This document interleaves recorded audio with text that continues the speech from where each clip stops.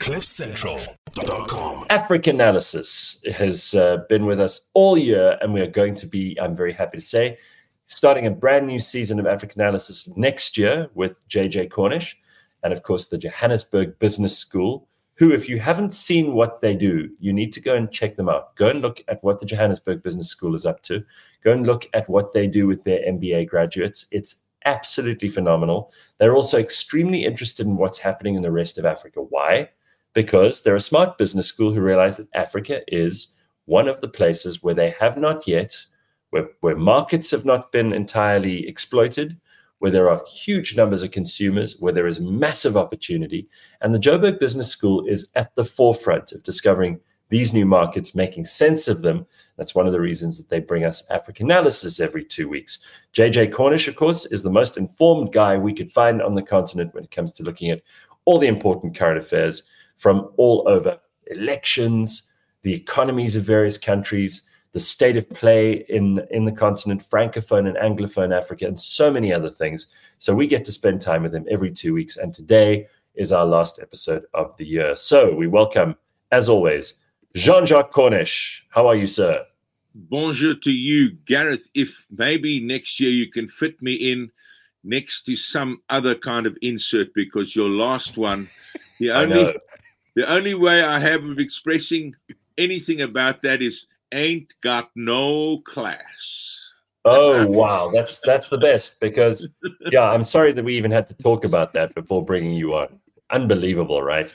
So let's talk, JJ, about basically about the year in review, because there's quite a lot that's happened in current affairs in Africa in the last couple of months. There's always news. There's news breaking here, there, and everywhere. We've got elections to talk about, as I mentioned just a moment ago. But you've got some things that you want to talk to us about on the last day of Africa Analysis. So where do we begin? Well, I thought, because I know you like lists. I love lists. And because your viewers and listeners love lists. And yes. I've got Africa's 10 richest countries. Now, that's something. Excellent. We start the richest country, and by a little way, is Nigeria. Now, I often argue with that because they have grown-up problems. But it's Nigeria, number one, with a GDP of 477 billion, gross domestic product. Wow. South Africa comes in second with 409 billion. Egypt is third with 405. And then it starts falling off. We have Algeria, 228 billion. Morocco, 142 billion. Well, in fact, Angola's ahead of Morocco with 163 billion. And then Morocco, and then Ethiopia, 111.3. Then Kenya, then Ghana, and then Tanzania. Now, why do I doubt Nigeria? Is that, Nigeria has inflation currently at 25.8%. It has sluggish growth, millions in poverty there, inadequate infrastructure. They've got tariff and trade and non-tariff barriers on trade. And the infrastructure is a lack of it in the country. We talk every time we put up a mall, a Nigerian says to me, we don't even have anything like that in Nigeria. You have, 2 or 3 per city, or more than that per city. There's a lack of confidence in the currency in Nigeria, and a limitation on foreign exchange. So they have these problems. But interestingly, at COP28, the biggest con job on the planet, COP it always is. Definitely. They have this meeting. And then what do? My goodness, they go over the deadline. They've done it 28 times. They go over the deadline. And then after a day and a half of stopping the clock, as they like to call it, they suddenly come up with a, quotes, breakthrough. Well, after the COP in Durban, I said I will never cover another one, because it's a con job of the people. But worst of all, it's a con job of the media, and they make me want to tell you there's been a breakthrough when there hasn't been, and there wasn't at this last one either. So it's very, very, very sad. But there were these countries talking. Well, there was a nuance on fossil fuels. But when we have countries like Nigeria, we have countries like Algeria. We have countries like Ghana that all have fossil fuels in the country. Nigeria put it quite well, saying, if you want to have this fall down in the fossil fuels before we've been able to enrich ourselves properly, it's like putting us on life support, but not allowing us to breathe. But I mean, anyway. So so there was this dichotomy. Everybody said we had to. You can't use the phrase phase out, so you had to transition away from. And it was really an exercise in gymnastics of word gymnastics, and it was really awful. Absolute. Yeah. But I mean, JJ, I'm so glad that you're saying this stuff, because I, for one, am sick to death of seeing these endless summits where world leaders pitch up. They sit and they talk to each other. They stay in 5-star hotels. The taxpayers of those countries are forced to cough up.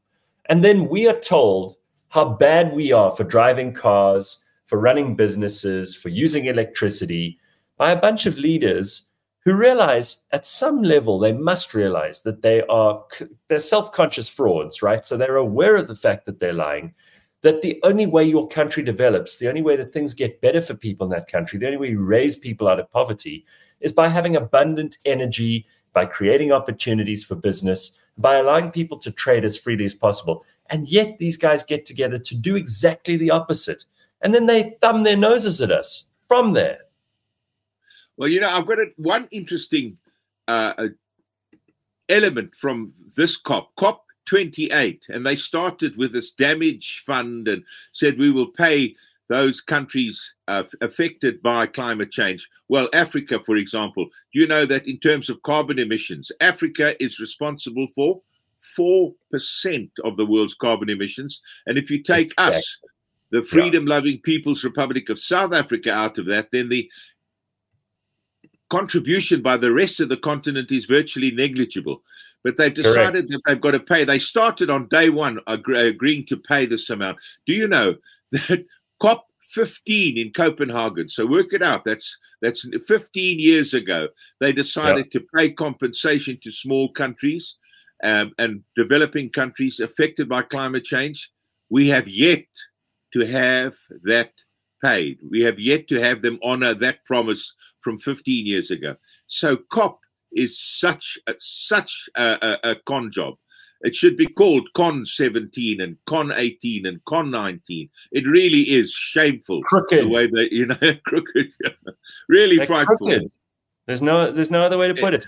Okay, so JJ, when these people get together, you've been to some of these summits. You said you've reported on them and you refuse to do it now. Just tell us what kinds of things these leaders get up to. Because most of us will never attend a Davos or a COP28 or a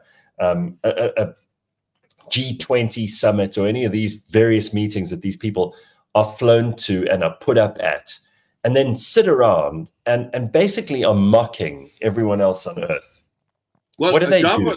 What do these guys do? They have dinners? What do they do? Well, they have dinners. They have talk shops. They talk and talk and talk. Now, I am an inveterate multilateralist. I believe that multilateral politics is the only thing short of war so I, for example, support the United Nations, and I get irritated by people saying, well, what are the United Nations doing about it? The United Nations is a vast organization, and you can't say what are they doing about it when you don't know which bodies are in play. But it has shown itself to be, unfortunately, completely toothless of late. Look what they are doing on Ukraine. Nothing, because of the veto. So we say we need to end the invasion or the war against Ukraine, and everybody says yes, and they all agree. Now, the point is it's non-binding if the General Assembly says or does something. It's non-binding. As it happens, Gareth, what we were talking about, COP, is non-binding too. Everybody says, so are they going to implement what they decided at COP? Everybody laughs. Those in the know laugh and say, no, this is the United Nations. They'll try and put moral pressure on and so on. But there's nothing. The only binding things that the United Nations does are by the Security Council under Chapter 7. And that was, for example, sanctions that they can apply, but nothing else. And of course, if it's not in the Security Council, then it has no muscle whatever. Look at Israel, when the world saying we've got to have a ceasefire. We've got 20,000 innocent Palestinians killed now in Gaza. There has to be a ceasefire. Then the United States says, well, no, you can't have a ceasefire because that will play into Hamas's hands. So they support their friend in that area, Israel, and so nothing can be done. Of course, Britain, even worse, in their craven way, just abstain. They don't even cast the veto. When I was at the United Nations, had 3 countries, Britain, France, and the United States, the 3 Western permanent members of the Security Council, repeatedly casting vetoes supporting apartheid South Africa. But that was the time of the Cold War. They were fighting effectively against Russia, you see. And so if Russia wanted something, they had to oppose that. So it was a silly game. The only time the triple protection veto from the Western powers fell was after the death of Steve Biko and the banning of the World newspaper, and when the apartheid regime just went too far, and they brought in sanctions, but not the sanctions that were called for. They brought in an arms embargo, a mandatory arms embargo, and because they said, we can't have South Africa being that dangerous. Well, you talk about so it worked there. You talk about the UN and the Security Council and the veto powers of the major powers, but at least those are major powers. When Russia or China or America or the UK, for whatever reason, they're still on that list of major powers. I don't think they are anymore. But anyway, those are the countries that founded the UN, that were the members of the Security Council from the beginning. At least those countries carry some weight. There are military consequences to their decisions. There are economic consequences to their decisions. What I think is so ridiculous about the UN is that the president of Burkina Faso gets up there and starts lecturing the world about what's wrong. And nobody's interested in what Burkina Faso have to say. How does South Africa line up? How do we square up at the UN? Because for a while, wasn't Phumzile Mlambo Ngcuka, she was the head of the UN's, what was it? Human Rights Commission or Department of Women and whatever it was. Dealing with women's rights. What you're talking about there is what Daniel Patrick Moynihan, the US ambassador at the time I was there, used to call the tyranny of the majority. But you got to remember that whatever Burkina Faso or the smaller nations have to say is at the General Assembly, and even when they get the vote at the General Assembly, it doesn't matter because it just has moral weight, but nothing more than that. So, wasn't like Iran were in charge of like their women's rights for a little while. Iran, really. Well, when you have the Human Rights Commission, then they had all sorts of people coming on, and they do it by blocks. The Africans decide who will represent Africa on these bodies. Now, South Africa has done well in the new South Africa, democratic South Africa, 3 times on the Security Council. But what we learned there is that you can make some friends, but you can certainly make some very serious enemies too. And so it's a fraught business. But when they want to enlarge the Security Council, then clearly countries that have real muscle, like Japan and Germany, should come on. And when that happens, the Italians kept on an ambassador way past retirement because he was very, very, very good at this. And I'm sorry, his name has just escaped me. I was smuggled into the delegates' lounge at one of the summits in South Africa to go and interview him.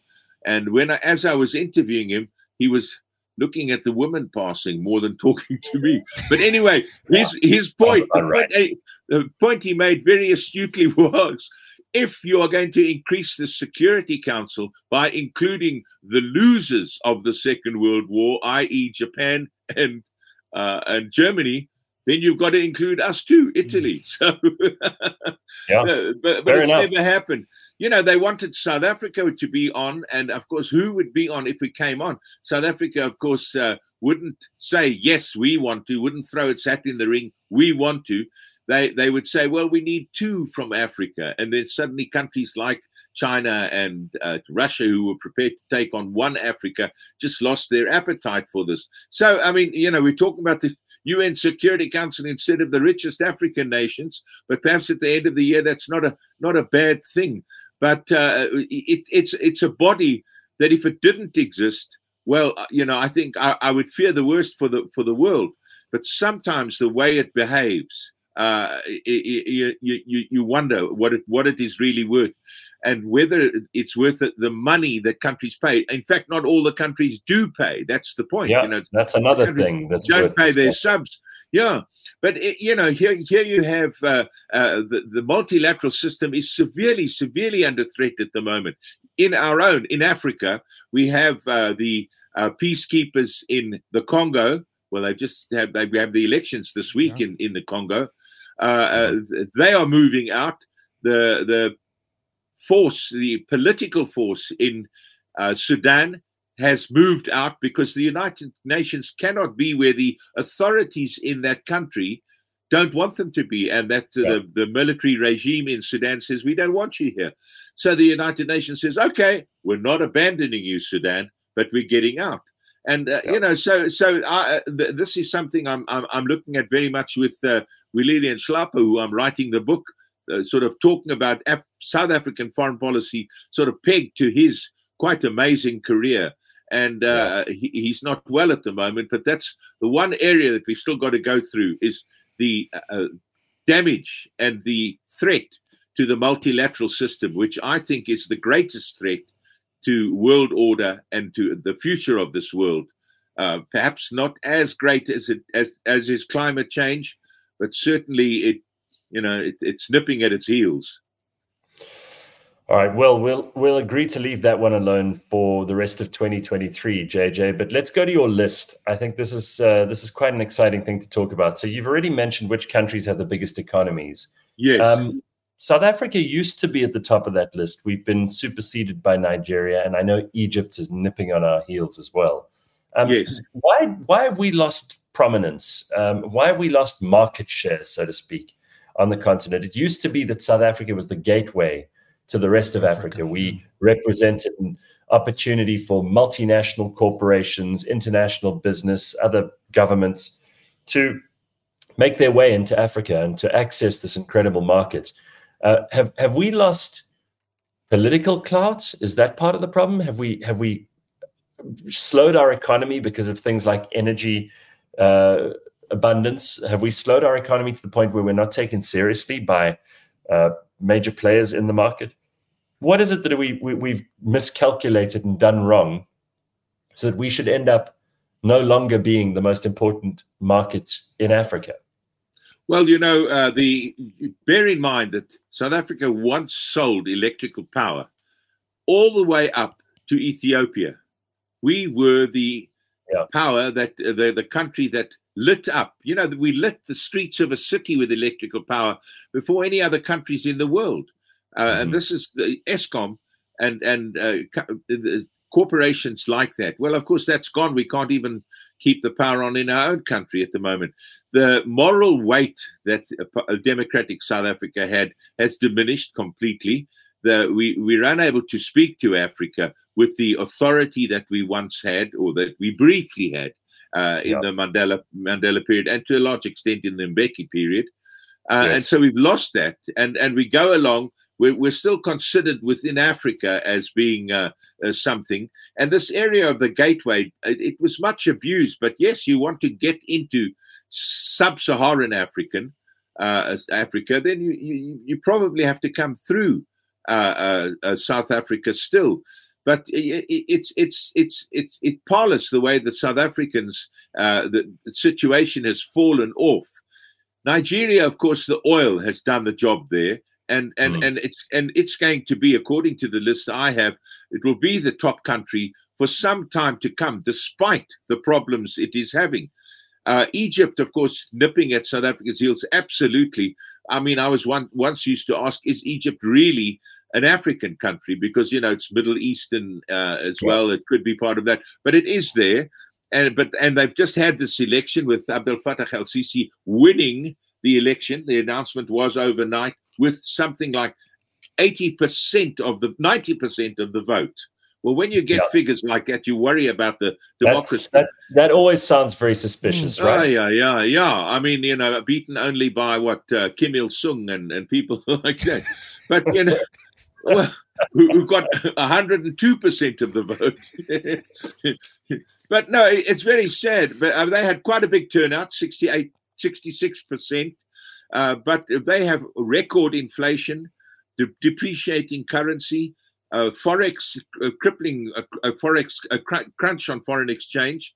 And, there's 67 million registered voters had very little choice. Abdel Fattah el-Sisi's number one opponent left the field some months ago, complaining that he'd been intimidated and so on. So there was sort of three in line, but he won it. So that's, when you were speaking about your election 101, and that's what I was saying. It's all very well to say, yes, we've had elections every 5 years, but what has led up to those, and what is the result?